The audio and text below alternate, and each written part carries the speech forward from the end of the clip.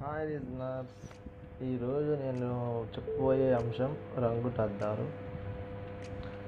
ఈ జగత్తు కానీ అందులో వ్యక్తులు కానీ అందరికీ పూర్తిగా ఒకేలాగా కనిపించరు. ప్రతి మనిషి కర్ణుడు సహజ కవచ కుండలాలతో పుట్టినట్టు తనదైన రంగుటద్దాలు ధరించి పుడతాడు.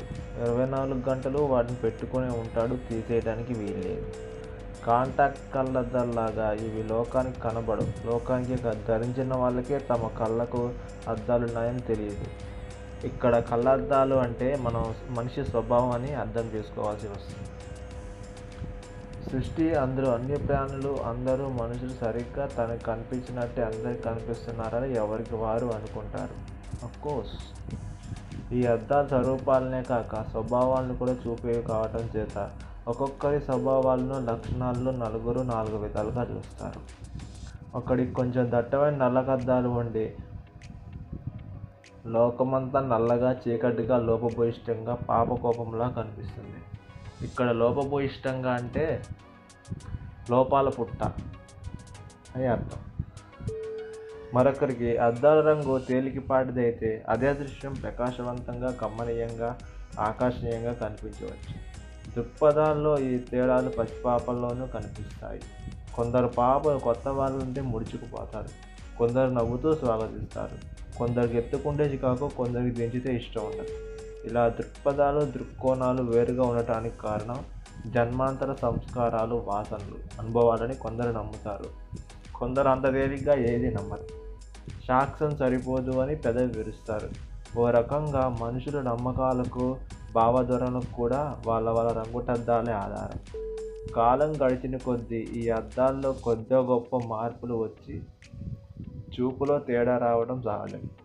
కుటుంబ పరిస్థితులు, చుట్టూ ఉన్న సంఘం, చదువు సంఖ్యలు, సొంత పరిశీలన ఇవన్నీ కళ్ళకున్న రంగుటద్దాలను నల్లబరచటమో, తేటపరచటమో జరగవచ్చు.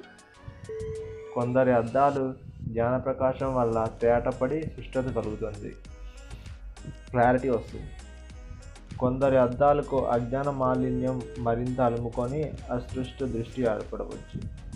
తన అద్దాల ద్వారా చూడటం వల్ల ప్రపంచాన్ని ఉన్నదొన్నట్టు చూడలేకపోతున్నానని సాధారణంగా మనిషికి తోచదు.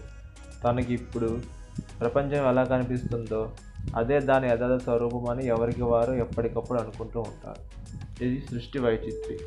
కాలం గడిచి ఆ కనిపించే దృశ్యం మారితే మార్పంతా లోకంలో వస్తున్నదనుకుంటాం. కానీ అందులో ఎక్కువ భాగం జీవితానుభవం వల్ల మన రంగుటద్దాల్లో వచ్చిన మార్పు అనిపించదు.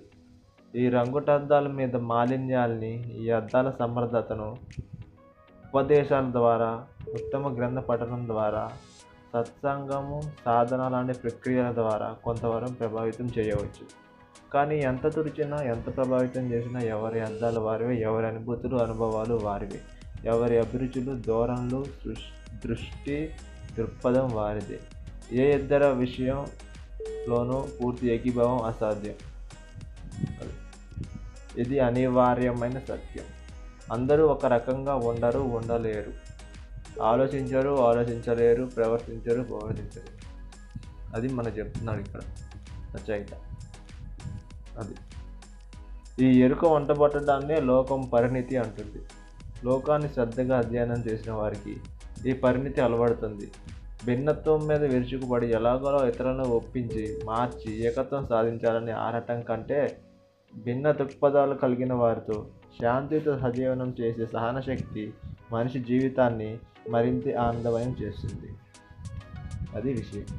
రచన మల్లాది హనుమంతరావు, ప్రచురణ ఈనాడు దినపత్రిక. Thank you.